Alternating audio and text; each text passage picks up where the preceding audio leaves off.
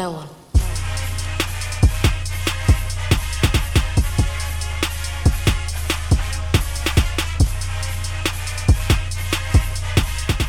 Hello, Gator Nation, and welcome into the latest edition of Locked On Gators, your team every day. I'm your host, Zach Albaverdi, staff writer for the Lake City Reporter. What's up, Florida fans? Welcome into the latest edition of Locked On Gators. On today's show, we're going to get some perspective from the other side as we're joined by Jeff Sentell from Dog Nation to get his thoughts on this Florida-Georgia rivalry, what we'll see from the Bulldogs on Saturday, and we'll get into a matchup breakdown on both sides of the ball and how the result of this game could impact recruiting. Also, Florida basketball was victorious in their exhibition game last night, 89-71 over Lynn. The Gators had 7 players who made their first appearance for Florida, including Kerry Blackshear. He had a double-double with 16 points and 10 rebounds, including a buzzer beater at the end of the first half. Andrew Nembhard led Florida with 17 points. Freshman Trey Mann scored 13 points and had some nice assists in the game. And Keontae Johnson also got in double figures with 12 points. The Gators will be back in action next week at home for their season opener. Now let's get into my interview with Jeff Sentell from Dog Nation. Here was our conversation this week. We're now joined by Jeff Sentell from Dog Nation. Always great to catch up with Jeff. He and I work together at SEC Country. Saw some Florida-Georgia battles, and we'll see another one on Saturday in Jacksonville. Jeff, welcome into the show. How you doing, my friend? Hey, Zach, man. I hope everything's going great, man. Got another cocktail party to go to. We can call it that, right, still on your podcast, right? Is that allowed? Well, if you're ever talking to me, I don't care where I'm at or what podcast I'm on, it's the cocktail party. I mean, it's got to stay that way. I know you're an upstanding family man. I didn't know whether that you'd mellowed a little bit and going to call it the Volvo tailgate or something like that. It's good to see that you stand to your roots there.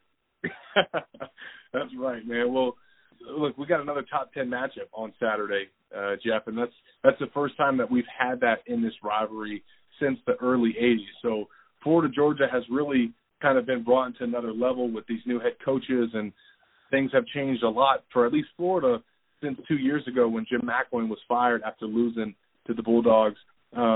First of all, just kind of an overview, Jeff.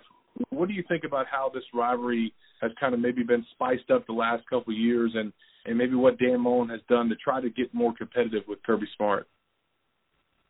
Yeah, he definitely was in the talking game in the offseason with the mythical maybe he did or maybe he didn't spring game attendance figure, with always seemingly trying to poke the bear. He's made the blind squirrel comments. It just seems that he wanted to be more of that straw stirring the drink for the Georgia-Florida rivalry.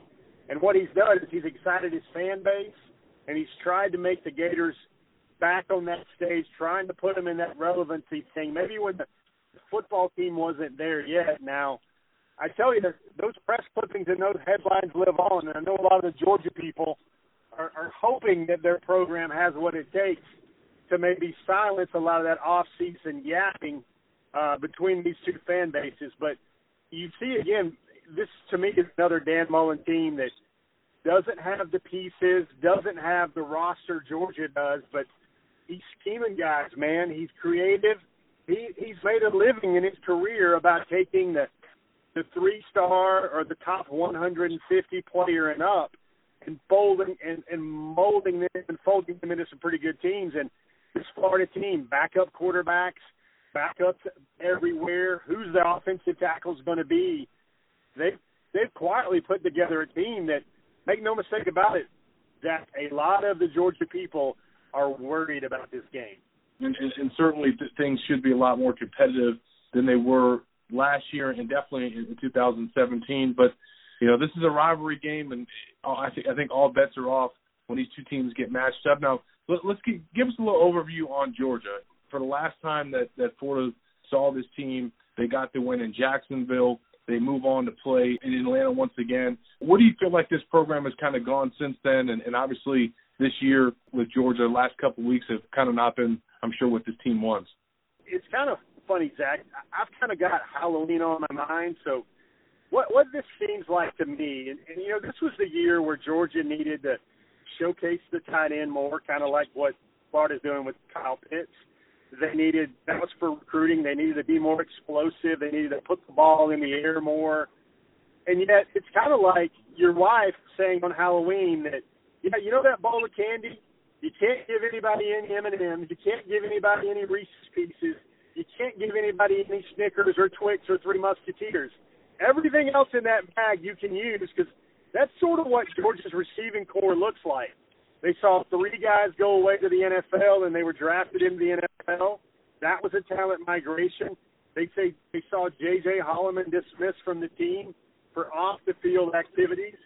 So what it is with that, Zach, is, man, you got to look at that. That's the Halloween bowl of candy for the kids, but there's no Twix, there's no Snickers, there's no M&Ms, there's no Reese's Peanut Butter Cups. And you got to make do with, like, Sweet Tarts and some Sour Patch Kids to be named later. That's kind of what Georgia has from its receiving core when the rallying cry for the offseason was doing more, being more explosive, Jake Fromm taking another step towards the NFL in the Georgia passing game. And yet they're relying on a 3-star graduate transfer in Lawrence Sager, who's been hurt and in and out of the lineup with a shoulder injury. He's going to be back for Florida this week. And a 5-star receiver in George Pickens and another near 5-star receiver in Dominic Blaylock. Now, those guys are true freshmen, but Zach, those were the first top five receivers that Georgia has signed since 2009. Now, they're getting the players to be weapons in the passing game, but they're just still young. So, meanwhile, it's a combination of all these things, missing J.J. Holloman, missing 3 guys that went on to the NFL, breaking in freshmen, the go-to guy in Kaiser being hurt with a shoulder. That's why Georgia's kind of fizzled a lot offensively when it tries to do more and throw it around in the passing game to look more explosive by comparison, like Alabama, like LSU. They're just not that right now. Sure. How much do you also think that the coordinator change has had anything to do with maybe some hiccups along the way, or just trying to get the scheme where they want it to be with the personnel that they have? Well, I think Coley is going to be a little bit more open than Chaney ever was. I think Coley's the type of guy that likes to get his running backs out in space more, likes to use the screens more. The numbers say that Georgia's targeted the tight ends more, but you're just not seeing that. There have been some games where Georgia, just the way they've built, and a lot of this, frankly, Zach, is influenced by the head coach. There's a way that Kirby Smart wants to win games and put teams away, and that's by using its overpowering run game and its physical front to wear teams down. Georgia's still a top 15 offense in the country, except that it doesn't have that playmaker like everyone else in the conference is putting up. So that's why you hear grumblings about James Coley's offense. There's not enough shots downfield. There's not enough explosive plays where, Georgia, even another name, remember 5-star receiver Demetrius Robertson? Yep. Transferred? Yep. He's never been completely healthy since game 1, game 2. He's been fighting a hamstring, and it's like Georgia's having to go to its kind of lesser, more talented guys at wide receiver to try and give their offense a little more punch. And I think it's funny how Georgia lost turnover math with South Carolina. They were 0-4 in the turnover ratio. They had a kick block.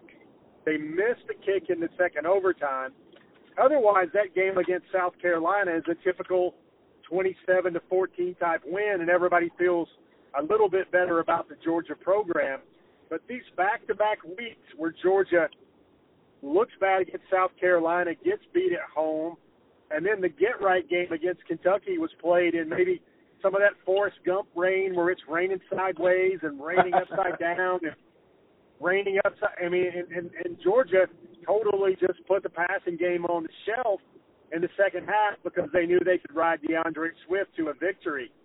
I know a lot of people start coming up with these stats and ratios for this game, but, Zach, it's really pretty simple. What Georgia has done so far to beat Dan Mullen and the Gators in Jacksonville is they've made them have to rely on their run game because they couldn't throw the ball against Georgia. If you look at the stats, Florida's averaging about 101 yards against Georgia since Kirby Smart has been the coordinator through the air, been the head coach through the air. And what Florida's doing is they're running the ball. Look at 2016. Look at 2017. Look at 2018. Florida's carrying the ball about 40 times per game in all those games, trying to get something against Georgia on the ground because it's not happening for them through the air. Yeah, and that's great stuff, and because I really think that's when we look at Saturday's matchup and how it could break down, maybe some things that could change or might have to change in order for Florida to get the win. Before we get into the passing offense and what the Gators have done with Kyle Trask, I want to talk about Georgia's rushing offense, because I do think that's going to be one of the keys to the game is how are they able to defend Georgia's rushing attack, and especially if they can get back their starting defensive ends, Jabari Zuniga and Jonathan Grenard. How do you kind of see that matchup between Florida's front seven and Georgia's running backs running behind that big offensive line that they got? You know, Zach, that to me is how I think Georgia is just built to win games this year. You know that thing with football teams where, you know, you can beat a team 24-10, and then another team might beat the team 31-7, and one might think transitive property that, oh, the other team is just a lot better football team.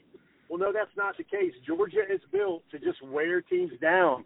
Yep. And one of the things that I think gets lost in everything with Georgia and Florida this week is if you look at the last 13 times Georgia has played Florida, the team that ran the ball for more yards, that simply had the better ground attack on that Saturday night in Jacksonville, won that football game. And I think that's the type of game Georgia wants to get into. Everybody's sitting there saying Georgia needs to be George Pickens and he needs to have his breakout game with 3 touchdowns and 112 yards, or Florida needs to get off with Kyle Trask. I don't think that's the type of football game I'm expecting to see, especially with Georgia, and they know about Florida getting back 2 talented defensive edge guys. I'm wondering whether those guys are going to be full go for 40, 50 snaps, or they're going to be very limited and maybe only play like 20, 25 snaps, especially in, you know, passing situations and in nickel situations. Georgia would be quite content with just holding on to the ball, keeping themselves ahead of the chains, and trying to find a way for DeAndre Swift to have another 145, 150-yard game. Going over to the other side of the ball, obviously Kyle Trask has been the story of the season for the Florida Gators. I'm sure you've watched from afar and been impressed with how he's taken over for Felipe Franks. And you mentioned some of the struggles that the Gators have had trying to throw the ball against the Bulldogs. You have to think in this game, I mean, Dan Mullen and his staff have almost gone to kind of an air raid offense with Kyle Trask, and I have to think that's going to be their focal point.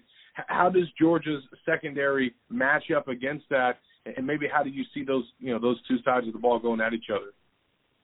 Well, the good news here, if you're a Georgia fan, is that Georgia welcomes back Tyson Campbell, a 5-star haul out of the state of Florida, out of Fort Lauderdale, out of American Heritage from the 2018 class. Now, Tyson Campbell started the first 8 games of last year as a true freshman, and then he was moved aside in the starting lineup by Eric Stokes, a guy that came to Georgia as a raw lump of coal, number 64 corner in the country, but he could run a 10.5 in the 100, and he was about 6'1" with a lot of good length. Stokes is now your primary A1A corner for the Bulldogs, but now for the first time in 6 weeks, Tyson Campbell is healthy. So you got to think out on the edge, Georgia's going to be able to play Florida out on the edge and defend with those 2 guys. Campbell's coming off turf toe, where he's been kind of sort of close for the last 2 or 3 weeks, and now he feels he can explode off of it, but also bear some weight when he's locked up with an offensive player in a blocking situation. They feel like they're comfortable with him over the course of a game with that injury. The thing that's going to be bad news for Georgia fans and great news for Florida fans is Kyle Pitts. Kyle Pitts is a guy that, man, Kirby Smart raved about him this week in the press meeting when he met with the media, because he said he thought Kyle Pitts might be the most explosive, the best, the most dangerous tight end he's seen in a while, in quite some time. And remember, Georgia saw Irv Smith last year in the SEC championship game as well.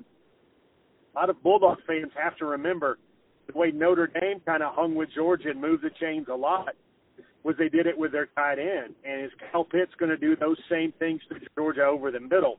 I think that's the matchup that has a lot of people in the Georgia building a little nervous on Saturday. Definitely, that's a great point, and definitely high praise from Kirby Smart. And as we get into this game on Saturday, Jeff, you've already maybe alluded to some of them, but what do you feel like is kind of the major keys to this game? How do you feel like Florida wins it? How do you feel like Georgia wins it? Based on those keys. I think Florida is going to have to be very balanced, and they're going to have those 30, 40 carries for about 150 yards, but they got to throw it more. They got to make Georgia respect both sides of the ball. I mean, respect both of their weapons in their offense, the throw game and the passing game. And I think Florida, the route to the victory is Florida's got to make Jake Fromm throw the football. They've got to render that ground game ineffective. There's a stat out there that a lot of Georgia fans are well aware of, and that Georgia has never won a game when Jake Fromm has thrown the ball more than 26 times. Now, that seems kind of like chicken and the egg here to a lot of football people because Georgia's built to play physical downhill football. Yep. If Jake Fromm's having to throw it 26, 27, 28 times a game, then that means something was amiss with the ground game. I think Georgia, just based on its roster, is the better team. Florida is doing better in recruiting, but they're still not recruiting the way Georgia has. I looked at the blue chip ratio for this game, Zach, and Georgia has 76 four or five star prospects on their roster. And I think Florida's number is 46. So that's still a big difference in players, but I know a lot of folks and no 5-star and no 5-stars either, by the way, for Florida. Right. The one 5-star Florida has is a guy that's still ineligible and won't be playing this year. So I do think it is. I still believe I still am part of the cult, the church of college football, Zach, that it is ultimately players and not plays. Now, you can go another dimension of this matchup, and you can simply say, okay, all right, smart guy, tell me about the guys on the field. How many of those 4 or 5 stars are on the field? And then that's a little bit different because Georgia is going to have about 4 or 5 3-stars on the field on both sides of the ball too, much like Florida will. I just simply think the way Georgia wants to play, when they can bring 5 stars in on special teams, they can bring 5 stars in nickel situations to rush the passer. I just think that's indicative of the way Georgia can hang around and keep swapping blows with Florida and then find a way to pull it out in the end. And a big picture for you, Jeff, I mean, what type of implications do you think that this game could have on the SEC East at large and just how these programs are perceived in recruiting? If in a scenario where Florida gets the win, what do you feel like will be the feeling in Dog Nation, if maybe they've had a chance to obviously go to Atlanta, had a chance to maybe play for a national championship and didn't get it done. If Florida can get a win and end up in Atlanta, will there be some Bulldogs fans that feel like either UGA might have missed a window or let Florida catch up? I mean, because there's a lot riding on this game. Yeah, I think that's fair. I think a lot of people will start to look at Kirby Smart a little bit differently. And a lot of people trot out those metrics, those comparisons that his first 3 years in Athens look a lot like Mark Richt's first 3 years in Athens, except Georgia's gotten a little bit further. They've been to the national title game, which the playoff scenarios are different now. But then Georgia's bringing in top 3 recruiting classes rather than top 8, top 9, top 10 recruiting classes. I think a loss here will cause a lot of Dog Nation to start thinking the players coming into the program are just fine, but maybe the coaching and development might be the problem. I think folks will start looking at the coordinator. They'll start looking at the coordinator hires where Kirby went within to hire his offensive and defensive coordinators this season after Jim Chaney went to Tennessee and Mel Tucker took the job at Colorado.